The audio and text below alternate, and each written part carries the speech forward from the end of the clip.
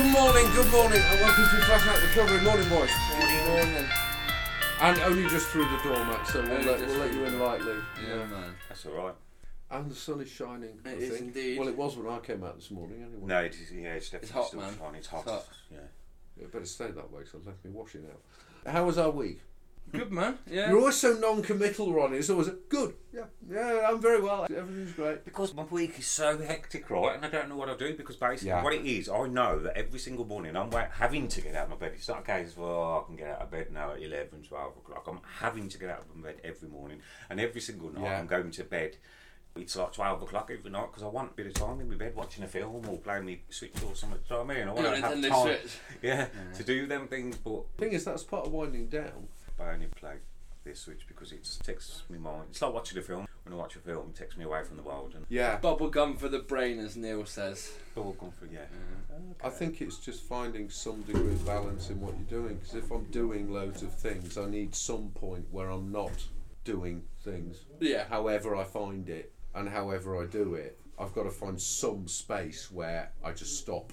Yeah, like not recreational drugs, But I do Go think on, it's Tim. important, Ronnie, the things like watching films and playing on a game or whatever, because life can get big on you, can't it? And before you know it, every week's going zip, zip, zip, Yeah. zip, zip. That's what's happening for me at the moment, mate. It's just flying. flying. It's good though, in a It's- sense. When you look at it as a whole, you think, well, yeah, I'm busy, I'm doing stuff, I'm making progression in my life, I'm getting bits and. If you're productive in recovery, then I don't see the problem with having this sense of motion all the time. Now I'm going to have to face up to this one eventually. What does it actually mean to go on holiday? Because it's so long since I've been on holiday. I did go, only for a few days. It was different, it was nice. The first time I've been away. I went on my own as well, which was good. And it Fantastic. really gave me a sense of good old reflecting back on what the F has just gone on in my life.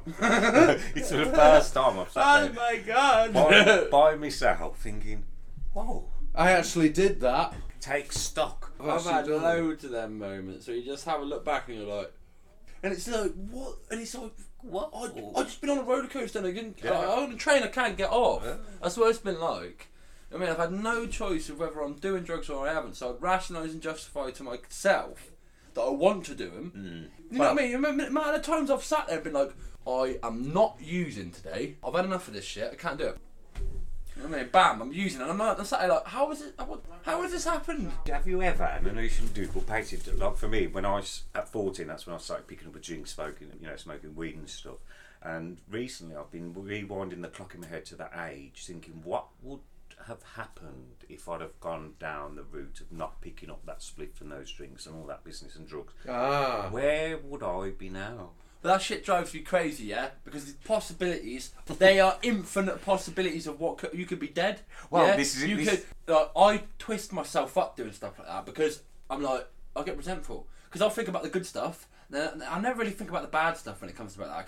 Like, that isn't gonna happen. Do you know what I mean? I have to. When I speak to my sponsor, he's always like, why are you doing this to yourself, man?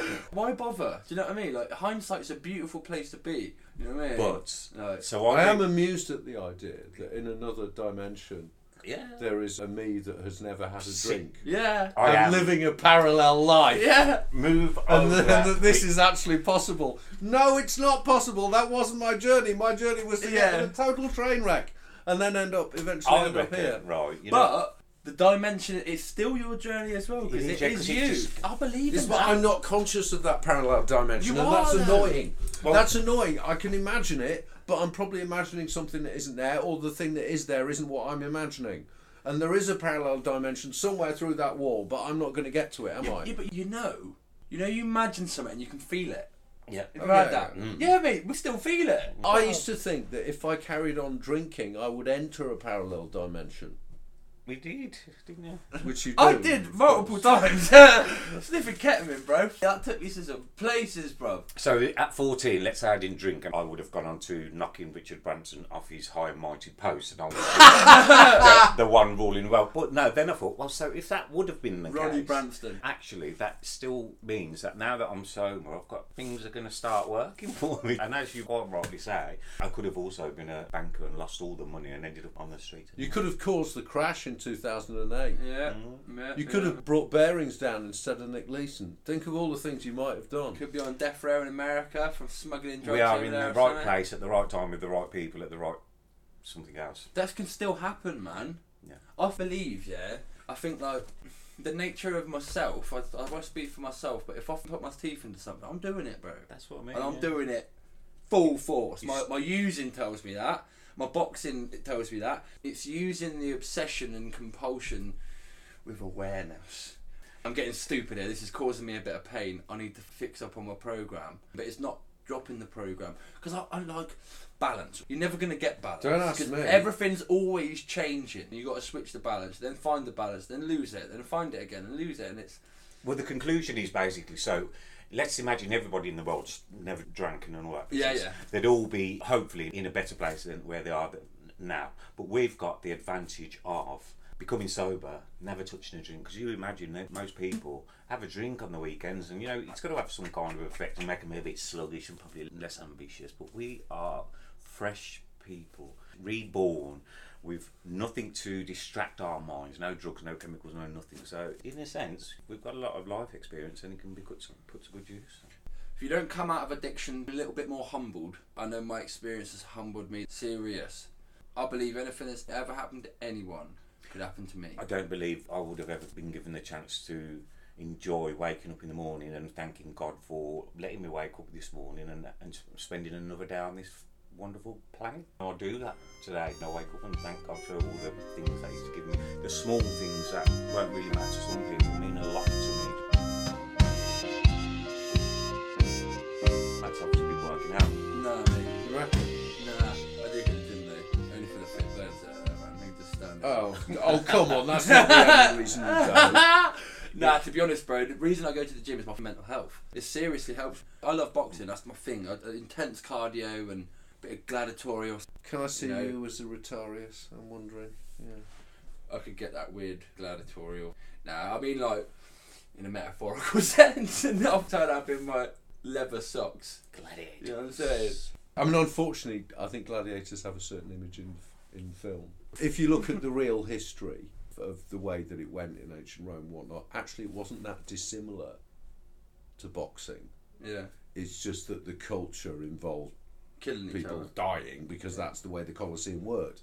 But in terms of the actual act of combat, the degree of training and the degree of discipline involved, not that dissimilar really. If you want to be a boxer, you've got to be very disciplined. Mate, I'm telling you, like, that's what I'm saying. It wasn't that hard for me because I would push myself to the limit, and that was normal for me. Like, the limit is never ending because you just improve, you just get better. Whether you're taking drugs or you're getting fit or you're working, whatever it is, if I am deep in an obsession, there's no limit. Do you know what I mean? But there is a limit because I will fall off the wagon, or I would get myself in a position of massive discomfort. Maybe not use, but the nature it works for me is I get suicidal thoughts quick. But what I have found is that that's my go-to, and that's been my go-to for many years. Since I was 12, a lot of the time I didn't act on it, but a lot of the time I did.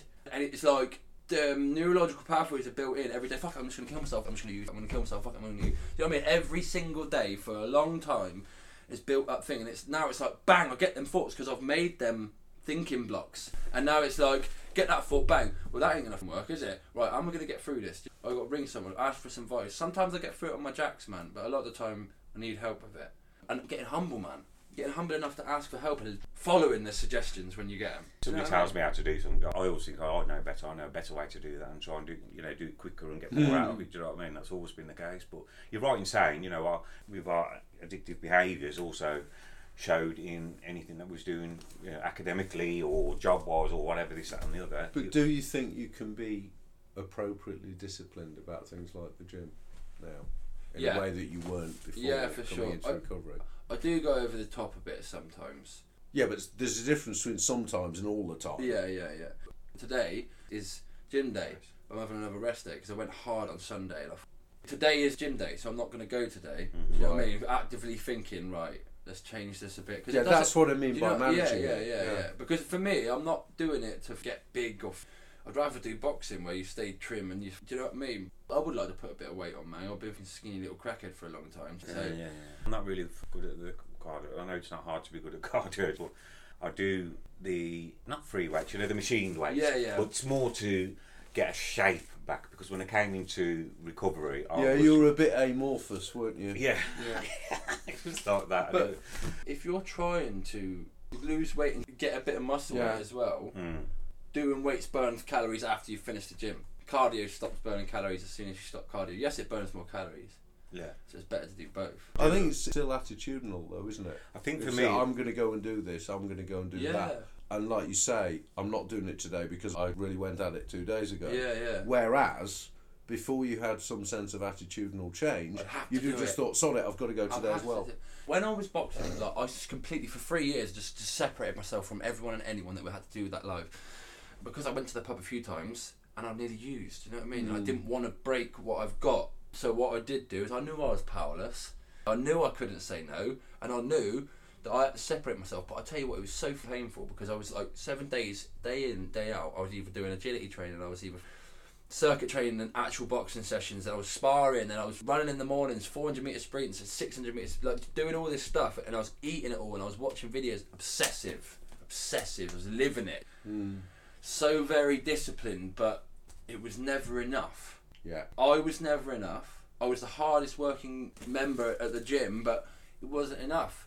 I would get thoughts of, let's go have a spliff, because it was like, take me there of the, what seems to be mild, like, let's have a drink, or let's have a spliff. Not really grasping that I'd smoke crack or I'd fucking but that's the sniff inviting hand, isn't it? Yeah. That says, oh, it'll be all right, it'll be Yeah. different this time, and you can control it this time. So what I would do is I'd go straight down the gym. Use it, innit? I'd go straight down the gym and I'd graft for an hour and a half, and then I'd come back and I'd feel a bit better. See, I'm alright with the gym. I'm a bit of a routine person, and it's like Monday, Wednesday, Friday, 1 hour, that's it. That's all I do. So I don't do a lot of the gym because I don't really like going to the gym, if I'm honest with you. I just not something that's like, yay, I can't wait to go to the gym. It's more, I've got to get myself in shape. So.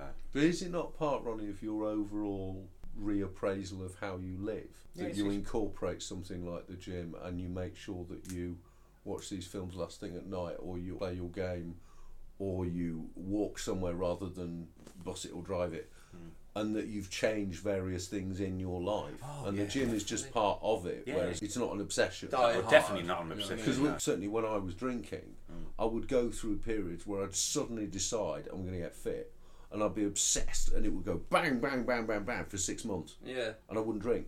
Because it never lasted. It was always miscalibrated, if you know what I mean. Yeah. And if you're going to the gym regularly but not obsessing about how regularly, it's just something that's part of your overall tapestry that you're maintaining. Yeah, isn't that's it. That's right. Exactly right. Yeah. Because I like to think of this overall picture. Yeah. And that the wash underneath it is recovery itself. Yeah. And everything else on it is part of what makes up my life now. So I've got theatre here, I've got writing here, I've got music there, I've got all of that. And so long as one piece doesn't suddenly start blocking the others, and I get this synecdochal catastrophe where I obsess about one thing and forget about everything else, which means I'm not even looking at the sober wash. So long as that doesn't happen, I'm okay. It's also keeping everything as important as everything is in its own. So one thing is not more important than another. You can't miss one for the other. And also talk about having, let's say, if one of those little tapestry stitchy things was took out, it shouldn't have a massive effect on everything else. But it also goes into something we were talking about earlier, which is when I do nothing, I have nothing to build on. Yeah, definitely. And this idea that all I need to do is put the drink down, I'll do it on Monday. Yeah. And it's tomorrow and tomorrow and tomorrow, and I'll do it on Monday because I'll do it next year. To my shame, I've been like that about giving up smoking. I always said I'd give up when I was 50, and now here I am bargaining, thinking, well, I've got until January the 14th next year, because it's not until the 15th that I'm 51, and then technically I'm not breaking my rule, but the reality is I've not looked at a coherent plan for doing that yet. Yeah. And if I give up drinking, I go to rehab, I come out of rehab, and I make no attempt to do anything differently, add anything, subtract anything, and I just think, oh right, I've done it now, I'm not going to get very far, am I? No, and also looking at the same tapestry every single day, if it is always the same, it starts to worry me as well. It starts to make me feel like, am I not getting better? Am I not improving myself? You know, if I'm doing the same thing each and every day, there does come to a point where I do have to take it back to, well, hang on a minute, 1.5 years or 2 years ago, however long it was, she was on death's door. And also, don't take life too serious. And also, have faith in God of your understanding that things will work out in the right way. That's the biggest. It does tend to happen. Like you're just saying about, I feel a bit uncalibrated at the moment. I feel like I'm a bit here and there. I'm trying to shift stuff around. I'm trying to work out what I need to do. I kind of know what I need to do. I need to keep my recovery first and foremost. That's what I need to do. Yeah, because that's... So I have been doing that. And I went away for the weekend to see my mum and dad, niece, nephew, mum, dad and brothers and uncle. It was a wicked weekend, man. These are the things I didn't take part on without being clean, man. And I only stayed clean through doing the work and actively engaging in a 12-step fellowship. But I think more importantly, Matt, what you're doing at the moment is you're doing something you've not done before, which is you are dealing with change in a clean and sober way as best you can. Yeah. You've got in to go to a university, which is what you really want to do. Yeah. You're trying to put as many things in place as possible to manage that without taking recovery, without losing recovery, and also to put yourself in the best possible position to cope with it. This isn't just about the success of getting a degree. No. It's about how am I going to manage day to day in this new environment. How am I going to manage myself? How am I going to cope with everything that's presented? Because this isn't going to be like what I've had before. No, it's not. And change is a terrifying thing for us. No matter how long I've been off the source, the idea of change is something I still go, I know. For me, I can rationalisation and justification what is going to be scary about it, but the truth is, I'm just scared. It's no one particular thing. It's more the unknown. That's what it is. Because I know for a fact that I'll be alright. I've worked out through getting clean. I am not stupid. I'm not worried that you're going to suddenly run off with a load of undergraduates and end up on a crack binge. I'm genuinely not concerned about that. Corrupt them all, man. Yeah, exactly. But I mean, it would be funny. But I'm genuinely not concerned that that's going to happen. No, it's not. It's very apparent that the way you're doing it, like i.e. you still, we were speaking about this earlier, about that you're maintaining your recovery, i.e. you're staying put. Do you know what? I think everything's panned out, and I've tried university using, and it did not go well. Yeah, I was a raging addict in student halls, bro. No one had seen anything like it before, man. No one wanted me at their parties, and it tapped into all that shit of not good enough and all that, and I thought, you know what, fuck you. So I was taking street life into a uni hall, and it wasn't going too well, believe it or not. And I think I can't take that whole experience into consideration this time. I can't, because I was not the same person. I believe I've completely changed in a lot of ways, maybe not all of them, but being clean alone and going in there and trying this stuff, I'm going to do better. Let alone the therapy, let alone the steps, let alone the meetings and all the vulnerabilities I've got, let alone my sponsor, my support, you guys, man, do you know what I mean? Coming here and doing this, getting a bit of confidence about myself, a bit of self-worth. It's like you said, man, I've never dealt with change. I've never dealt with anything clean. It's something we have to find, because I say, I jump up in the air when I hear the word change, but it doesn't take long for me to come back down nowadays and then say, right, okay, I've got to do this. This is something that's changing. I've got to deal with the fact that this is changing. What can I actually do? And if it's only X that I can do, I don't worry about Y. Yeah, definitely. And for me, that whole acceptance thing is the critical process. Take the rooms away, regardless of how I recover. I have to accept where I'm at, what I can do, and how I exist around other human beings. And if I accept that change is happening and I do as much as I can, then I give myself the best possible chance of coping in a new situation. Yeah. And what we were talking about earlier, Ronnie, was what happens when people don't do that. Yeah. I think with me, sometimes I feel like the way I'm living my life right now is okay. It's all right. There's no problems. There's no major issues. I could go on to live, if I wanted to, I could go on to live like this forever, and just die a peaceful man. Do you know what I mean? But when a change is implemented and I'm not implementing it, is my life going to be easier? Is my life going to get worse? Is it going to make me more stressful or not? And that's what I want to know. And when change comes in, it then becomes, I try and control it to a point where it needs to be my way, that I need to be as comfortable as I am now, if not better.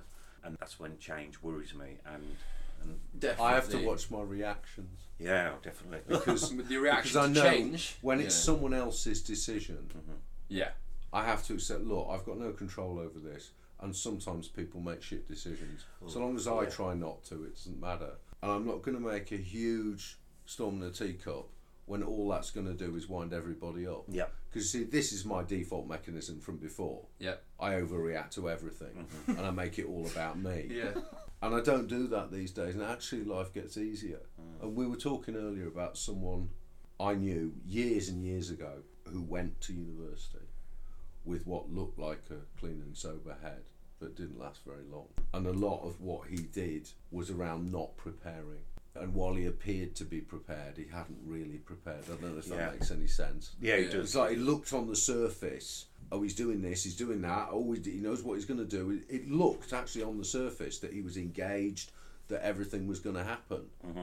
But actually in the back of his head, it was almost like he went expecting to fail because he'd made this big show of doing all the right things and contacting fellowships in the city concerned and all this stuff, and it all went pear-shaped. And I think what happened there was a lack of acceptance of the fact that this is a change in my life I must manage. It's going to be a monumental change. But, so I've been accepted, funding, a go, everything's a go. My higher power would not have done that if it wasn't meant to be. And the funding isn't all at once, is it? I'll get it tri-monthly, yes. So I'll get the tuition fee, bam, it won't pay it all. First semester, second semester, third semester, it makes the biggest payment, the last like $4,000. Yeah. But I'll get most wedge, bruv. So I'm going to use that wisely, man. I'm going to get on my equipment and I'm probably going to pay for features on beats that I've produced and try and get some. You certainly need to get your home set up to spec. Regardless of what you get there, you need to think about getting a home spec that you can really work. I think, that's definitely going to happen. It's not necessarily outside equipment, it's more plugins for me. Because let's have it right, man. Like, you can get a MIDI keyboard and a microphone, I'm done. Pretty much. Do you know what I mean? You can get a MIDI keyboard, an audio interface and a microphone that will do a half decent job for 150 quid. And then everything other than that is plugins. And it's all plugins. And they're top notch as well. And as long as you've got a decent door and plugins. And I've just had an upgrade on my Mac and I've had like 16 gig plus the terabyte SSD and that's smooth, man. That's running nice, bro. I've had no problems with that. But that's another thing. If I'm going, especially in this day and age, nothing like when I went to university the first time. 1990, there weren't any PCs. I don't think. Yeah. It was about 2 or 3. No, you had to go in. And it was really, have I got a notebook? Whereas now, if you're going to go to university, you've got to look at the spec of your home computer. It's really important because a lot of these courses, technical competence is assumed because kids, or really anyone under 30, and particularly under 20, they have this degree of technical competence that to me seems almost otherworldly. What children can do with like an iPad and whatnot, I'm thinking, dear God. I know, man. I wouldn't have got my head around the screen at that age. I know. It is crazy when you watch them and they're just like, give them the iPad or give them the phone to shut them up and they're like this. They know where the game is and stuff like that. And they're like, that degree of competence is now naturally assumed because all kids have it. So the 18-year-olds coming onto your course will already have spent God knows how long working with this stuff.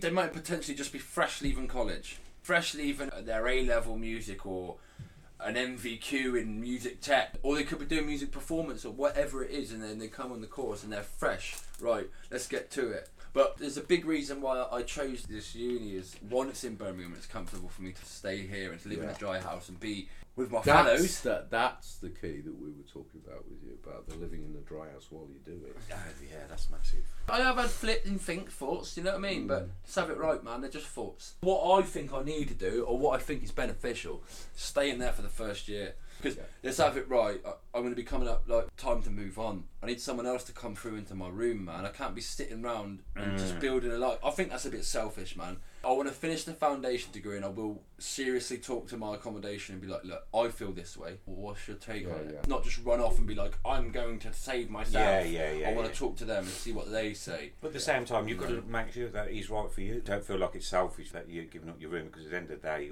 you've got to look after yourself. I'm there doing what that organisation is provided for. I'm changing my life. It'd be a brilliant chance to practice my programme in the university. I've got on the bus, bro. I'm there like, well, I can't do this job because... And I got on the bus and they're all buying crack at the back of the bus. It literally hit me. It does not matter what job I do, because I'm going to be exposed to this stuff throughout my life. I just got to build on my recovery, build on myself, and build on... We are going to be exposed to all this stuff. You're exposed to booze every time you walk into a shop. Yeah. And when I hear these people saying, "Oh no, I can't walk down the alcohol aisle," I'm thinking, what the fuck are you on about? It's just an aisle with bottles in it. If you are that scared of alcohol that you won't even walk down the aisle in a supermarket, that doesn't say much for your recovery. No. Because of course I'm going to be exposed to it. Of course it's going to be around me.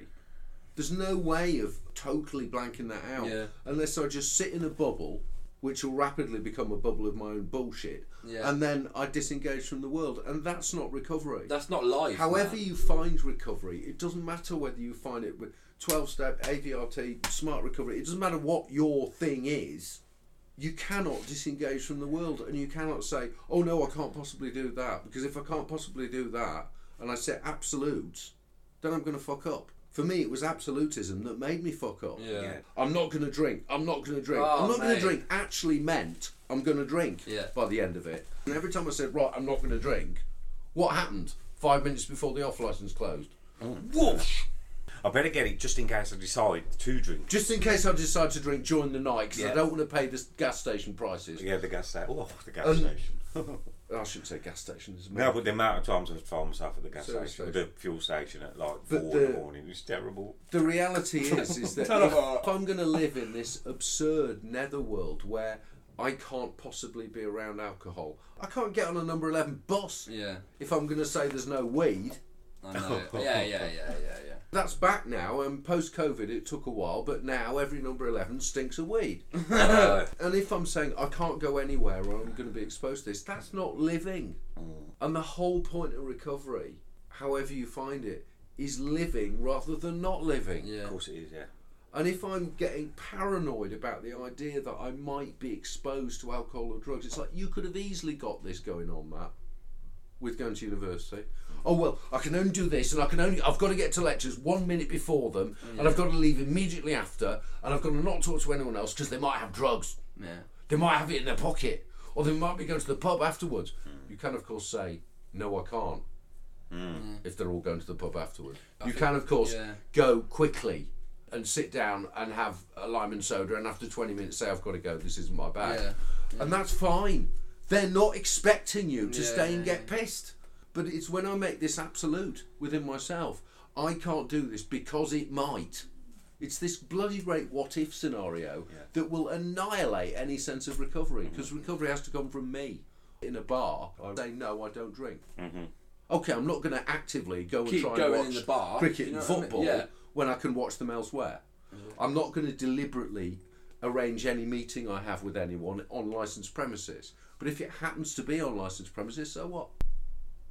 Well, yeah, because every time I go for a curry, they give us a drinks menu. It's like bottle of Chardonnay. I love saying it. Bottle of Chardonnay or bottle of your finest wine, and looking at everyone's face around the table. What? I'm joking. Diet Coke, please. I think I'm just going to be open and honest about it, bro. Absolutely. Yeah, but look, mate, I run myself into the ground, boys or girls or whatever. I'm trying to sort my shit out. I don't care. You know what? I've got thick skin, funnily enough. Through the years, I've developed thick skin, mate. Someone said it to me the other day. Said, why don't you drink? And I just said, trust me, you do not want to see me drink. I was going to say, that's what you do not want to see me drink, because this is what will happen if I drink. Just say, I'm allergic to alcohol, mate. So why don't you drink? Because I smoke crack when I drink. You know what I mean? Just shut the conversation down like. Because when I drink, I make Mr. Jekyll turning into Mr. Hyde look like the teddy bear's fucking picnic. That's what happens if I drink.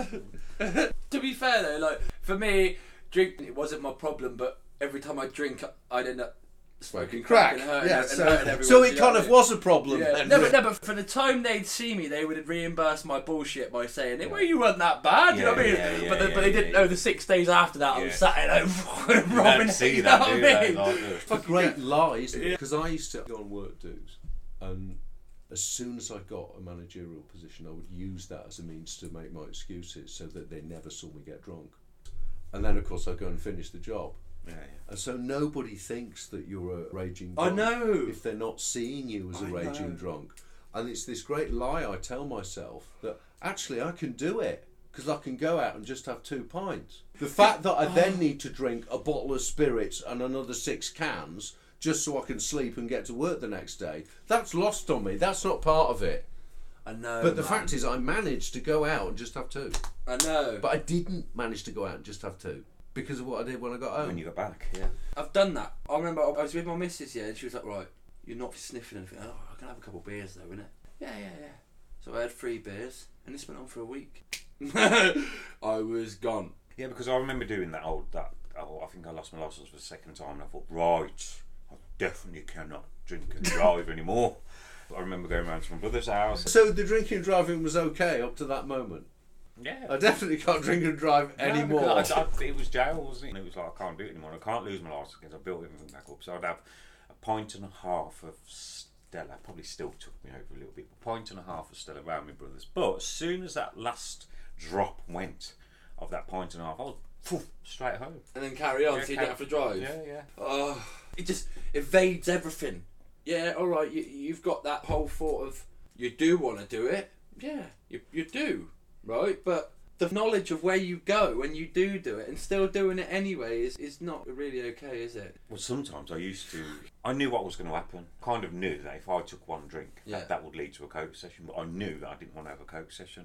So what I used to do, knowing full well that this would be the easier path to get over it, basically. So I'd have that drink knowing I'd be out of control. I wouldn't be able to stop myself.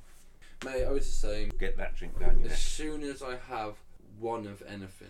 Well, for me, it's just about look at the evidence, really. Because the first time I really touched alcohol, I was 12, and I was at a party, and I found the gin in the kitchen, and so I was walking around with my orange juice that was put full of gin.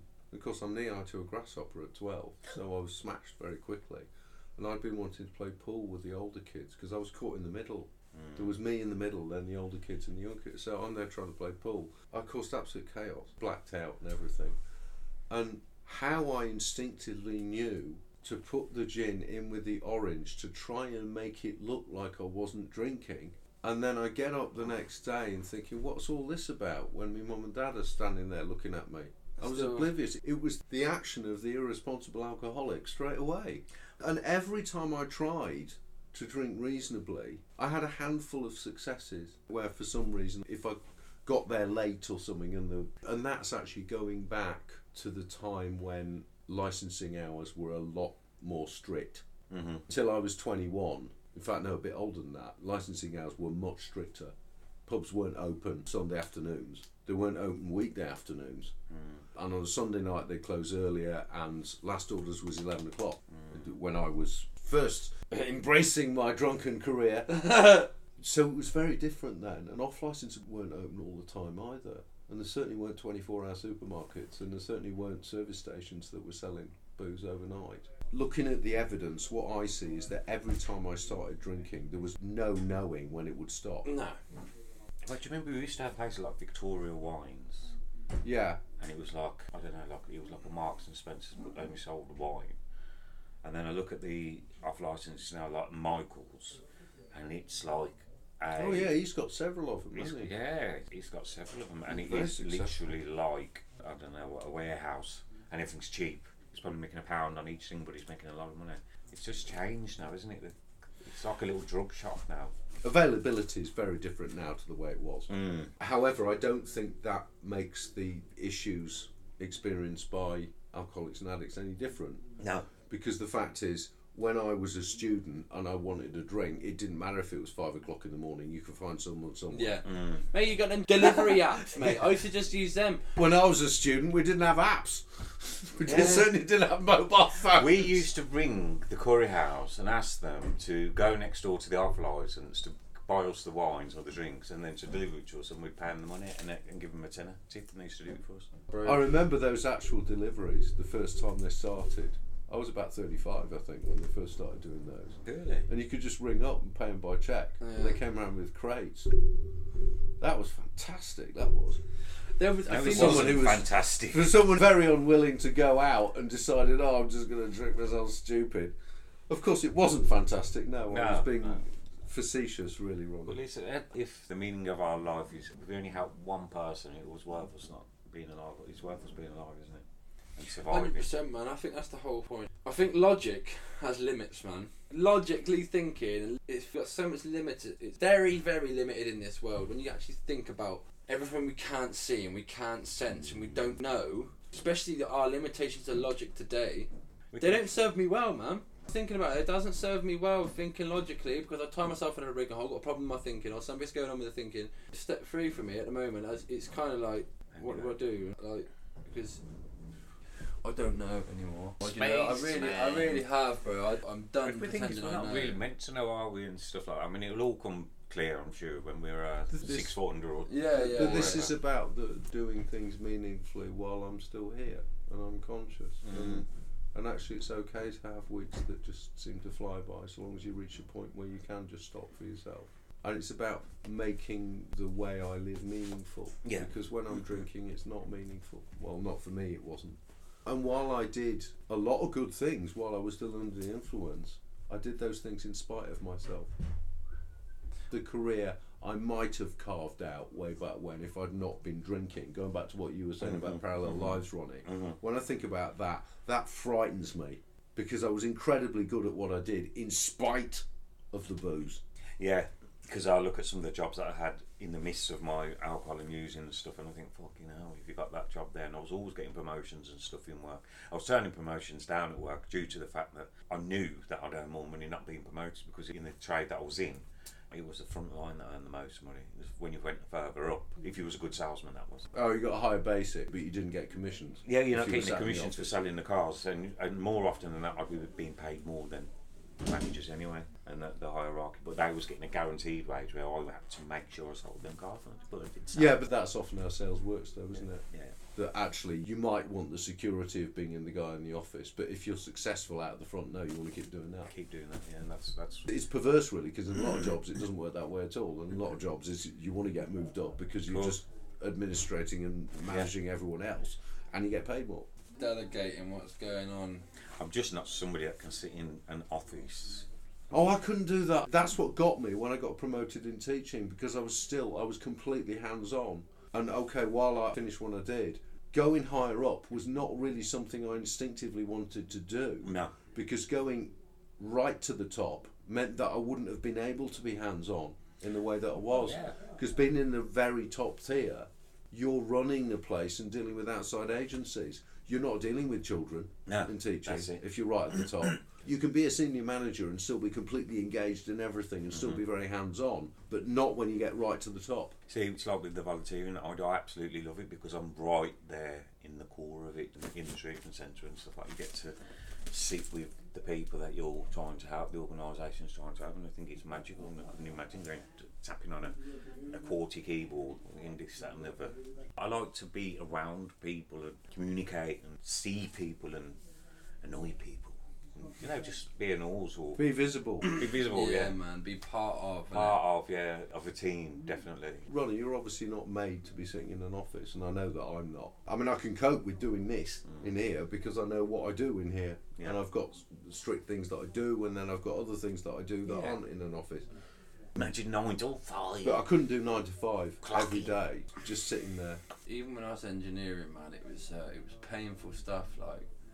Because I was using it as well, and it was like a loud workshop. You're all angle grinding, you're welding, you're filling, so you got the hoover going, or someone's banging, or it was loud, and I was hanging every single day. And I got a weld, and I'm sweating, because I'm welding all day, and I'm just sweating like fuck, mate. Horrible, right? Walk in, and you take your key finger, you tap it on the thing, you put it back, and that was it. It was Groundhog Day. I hated that job. Horrible. And I remember thinking, like, if I was doing this stuff creatively, I would enjoy it. And I was thinking now that if I could actually build something, maybe if I'm a bit older and I've got a bit of a hobby, I'll buy a TIG welder, I'll buy a MIG welder, and I'll make something. I You know what I mean? love making stuff. I can make something, like do some tables, try shotting them or something. But because I was working for someone else, they did not care.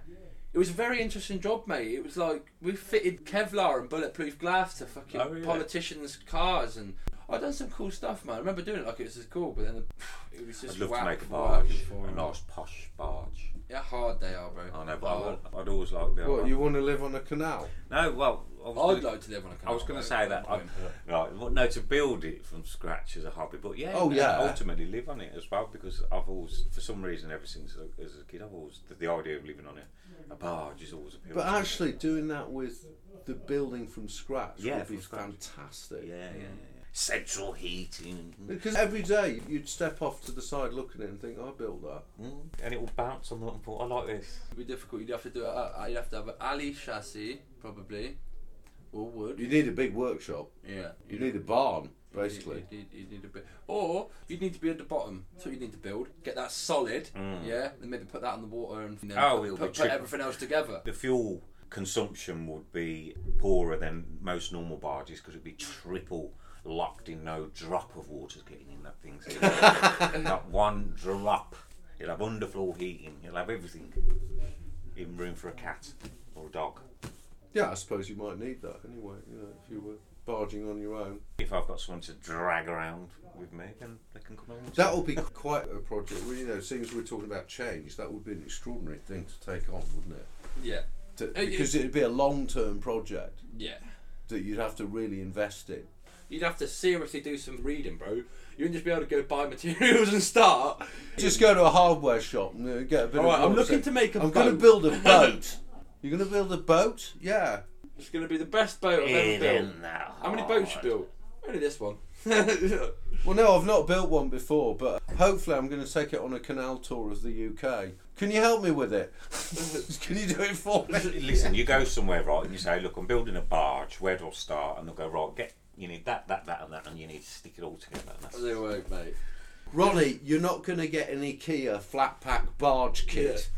You know, that doesn't exist. You can't go around the warehouse and, flat pack barge. Yes, can I have the extra central heating boiler? Them geezers out there that build barges, they obviously at one point built their first barge. Oh, yeah. So it's like, what's his name in Vikings, isn't it? Floki. The one who builds the longboats. Yeah, and he does them on his own, and you can see this incredible... I had this dream. That's actually what they did. Yeah. I had this dream of building and living on a barge, and you guys have shattered it. All my life I've had this dream, shattered it. I don't think it should be shattered at all, Ronnie. I think it's a long-term project you'd have to invest in, and it would be amazing. Yeah, brilliant. It'd be brilliant actually going to buy your first bit of kit, yeah. If you did and then plunking it on the water for the first day, like and you need to do photos of the whole thing as it happens. The whole project, yeah. From the first bit of wood, from the name thing. I'm going to carve the wood out of bonsai tree. That would take a long time, wouldn't it? Because bonsai trees are not exactly large in their wood. B&Q sell them, $14.99. What, miniatures? You mean but how are you going to get any wood from them? Well, you have to cut it off in slivers and then stick it all together like chipboard. I just wouldn't. That'd be incredible. Yeah. Mate. Think of the way it'd look. Yeah. It'd look amazing, actually. Wouldn't you need a few minions to speed up the process? Because it'd be hand carved, wouldn't it? And look at that, I'll provide employment to half the nation. Build my boat. What's your budget for this, Ronnie? Is there an imaginary budget or is there a real one? No, it's just a bit of spare change, isn't it? Out your savings. Out my savings. But you could buy a barge for not a lot, you know. Well, that's what I was thinking. Really, more probably a restoration. Yeah, restoration would probably be. Restoration would be easier because the structure would already be there. Yeah, definitely a restoration. And if the structure's already there, at most you might rip it out and redo the interior. Yeah. But all you've got to do is check that the existing structure is still solid. Whereas if you're building it from scratch, that's where you need expertise, as in how to angle it, because you need curves, you need all sorts of things, don't you? I've got a massive love for rebuilding things, anything like that, like reviving it. Like, you know, when you get I shouldn't compare it, but you know, you get a dog from one of them places because it's been abandoned. That's a dog's home. A dog's home. Yeah. It's been abandoned on the street, and you nurture it back to this lovely, beautiful little fluffy dog. Well, same with a boat. Kind of. I'm not comparing dogs to boats, but yeah, that kind of thing, you know, making it all nice. And well, whatever floats for your some boat, reason, really. it seems like a more interesting project than doing it with a house. It feels like it's sort of more personalised, this idea of doing your boat. You're very close to nature as well, aren't you, as well, wouldn't you? Because it'd be more, this is mine, wouldn't it? Mine. Because with a house, there must always be the back of your head thinking, I might have to sell this. This is my boat. Yeah. This is my boat, you And can't come on. Yeah. No, boys only. Boys Girls only. can't come on. I'm the king of the castle.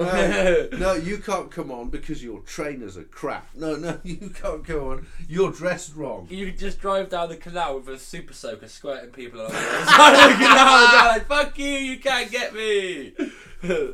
Spread the word. You could become a freelance lay preacher. You're welcome. Spread any word. It wouldn't have to be religious or AA or anything. You just spread random words. Oh, I know that. Yeah.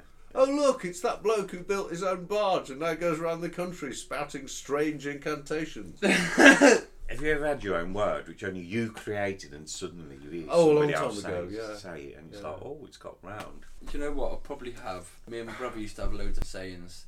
They're not actually our own words. I suppose it was like two words made together that means something. Yeah. And no one else knows what Oh, it yeah. means. I that's right. invented big fish, small fish cardboard box. Well, I believe I did. And well, I remember being in It the club. sounds sufficiently strange. Big fish, small fish cardboard box.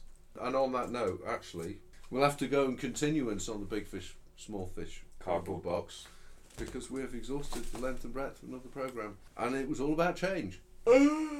So do tell us the story next week. I will. I'll let you know my barge is getting on. But for now, we will love you and leave you. If you've heard anything today that has resonated with you, for yourself, for someone you know, for someone that's close to you, then please do seek help. There's plenty out there. And I do apologise for any background noise on this recording. There has been some sort of movement going on in the building, which we have no. We're moving the building. We have no particular control. Unlike Ronnie's barge, we can't determine who comes into it and who doesn't. But anyway, we will be back next week. Have a wonderful weekend, and we'll be with you soon. Bye. See you in a bit. Bye for now.